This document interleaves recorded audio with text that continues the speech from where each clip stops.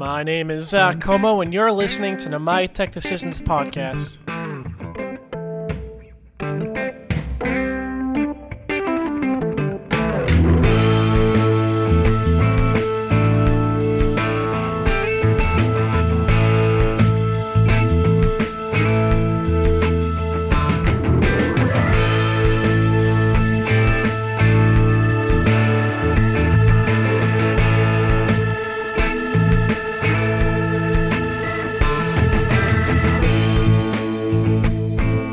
Thanks for listening to another episode of the My Tech Decisions podcast. Like I said, my name is Zach, and I'm your host.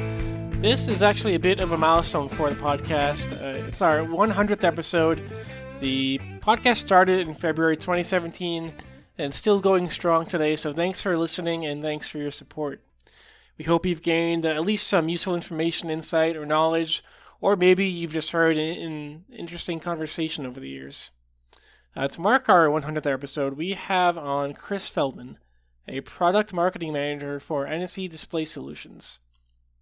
We talk about digital signage and how system-on-a-chip media players are transforming the digital signage market. We also talk about NEC's recently released media player powered by Raspberry Pi that allows users to customize digital boards for retail, restaurants, and corporate communications. Before we get to the interview, here's a quick reminder that the podcast is available on iTunes and the Google Play Store. Download and subscribe to hear weekly interviews with enterprise technology experts. And now, here is Chris Feldman. There we go. So Chris, thanks for joining the podcast. So can you tell us a little bit about SOC and how it's evolved and how it's affecting the market?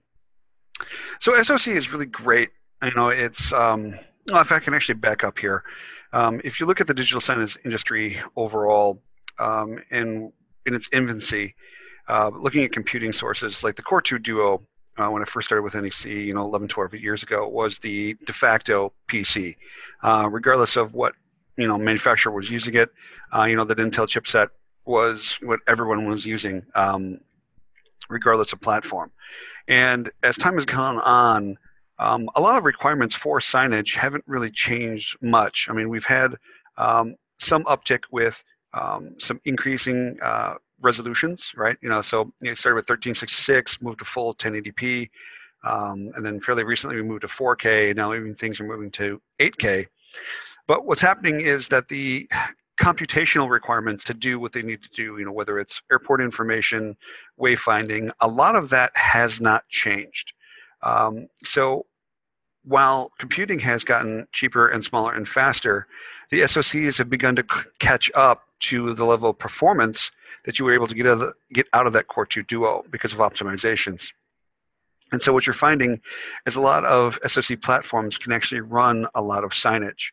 And the computing cost of a signage platform was often, somewhere in the neighborhood of half of what you're paying for. You have the cost of the screen, you have the cost of the software, and then you have the cost of the PC.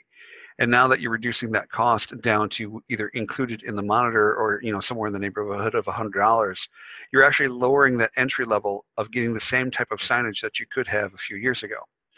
And so that SoC signage has really evolved to a point where it's really become acceptable and usable for a lot of different varying types of vertical markets, whether it's retail or airports or what have you. So what are the use cases of SoC digital signage? So SoC digital signage can be used primarily in video playback is the largest area, but one of the areas that's really kind of exciting that's coming out of it is not necessarily in interactivity, but more so in keyed events. So imagine if you have a signage, a screen playing a general ad. I'll use an example of a sporting goods store. So imagine you have a sporting goods store and you have a sign in the middle of a display from a certain manufacturer. And someone walks up to that display and they see hiking boots and they see hiking sweaters or whatever else. And they pick up that item. And that item has an RFID tag on it and there's a sensor in the shelf. The sensor in the shelf can register that someone just picked up a pair of hiking boots. Mm-hmm. And then the signage can actually be affected to show that specific set of boots that you picked up or that specific set of equipment and that type of thing. or if you have a standard signage component combined with your digital signage component, such as a QR code. So let's say you have stickers. Let's say you are in a car dealership and you have QR codes on a standard sign, which is by an automobile. And someone walks up to it and you have digital signs kind of running various places throughout the dealership. When someone scans that QR code, you can create a keyed event to change the content onto that display. And that as that runs, you're gearing this much more immersive experience. And probably the other way that's really being useful is almost as a backup, so to speak, or a redundancy.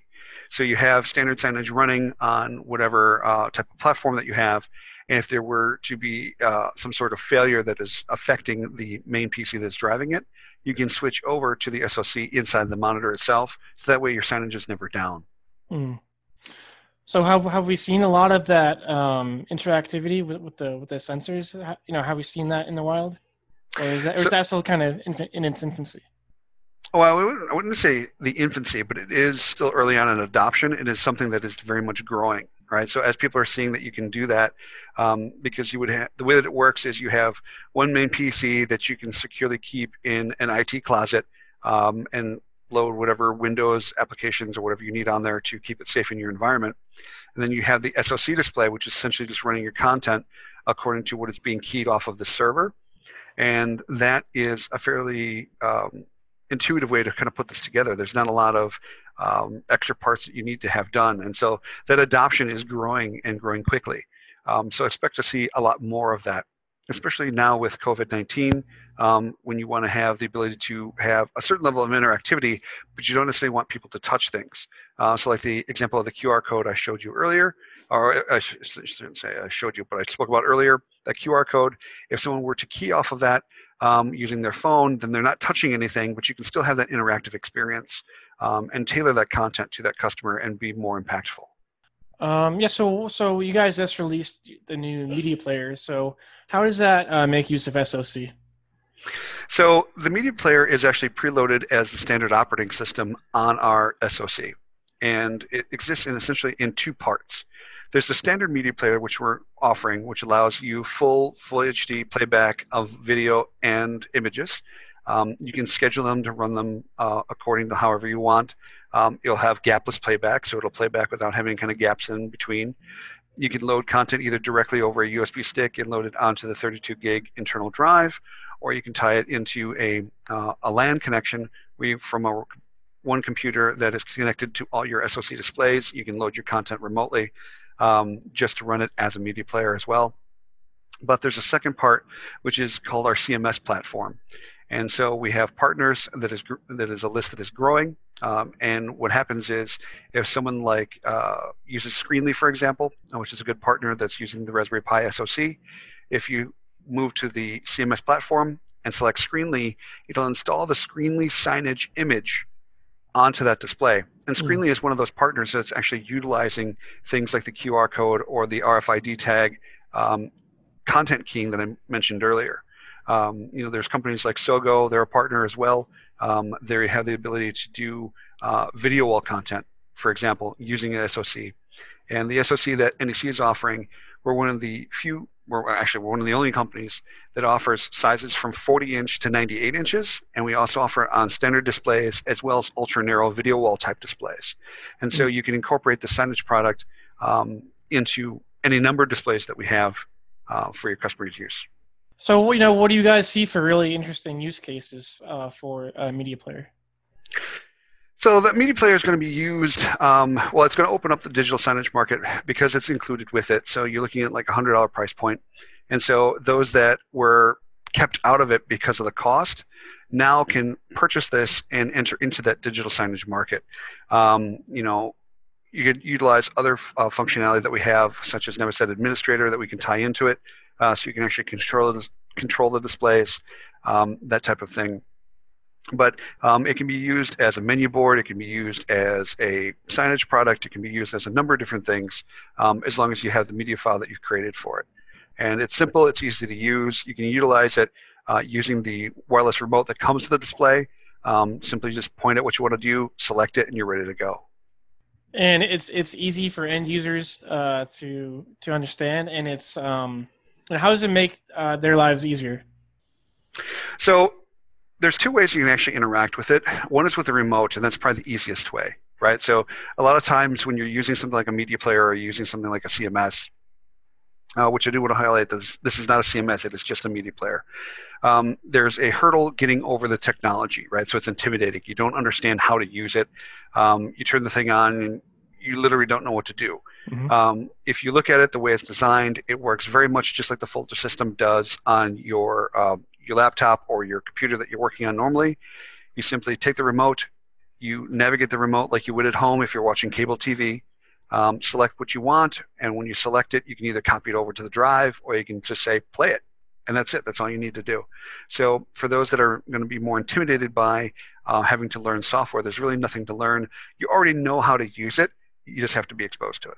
All right, when is Media Player available, or is it available already?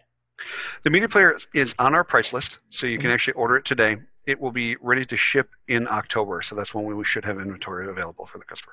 Great. Awesome. Very good. All right. Well, Chris, thanks very much. We appreciate your time. All right. Thank you.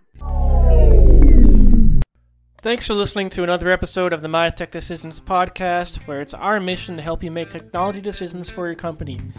If you would like to learn more, head to mytechdecisions.com or follow us on Twitter at mytechdecisions. You can also follow me on Twitter at ZWComo. Until next time.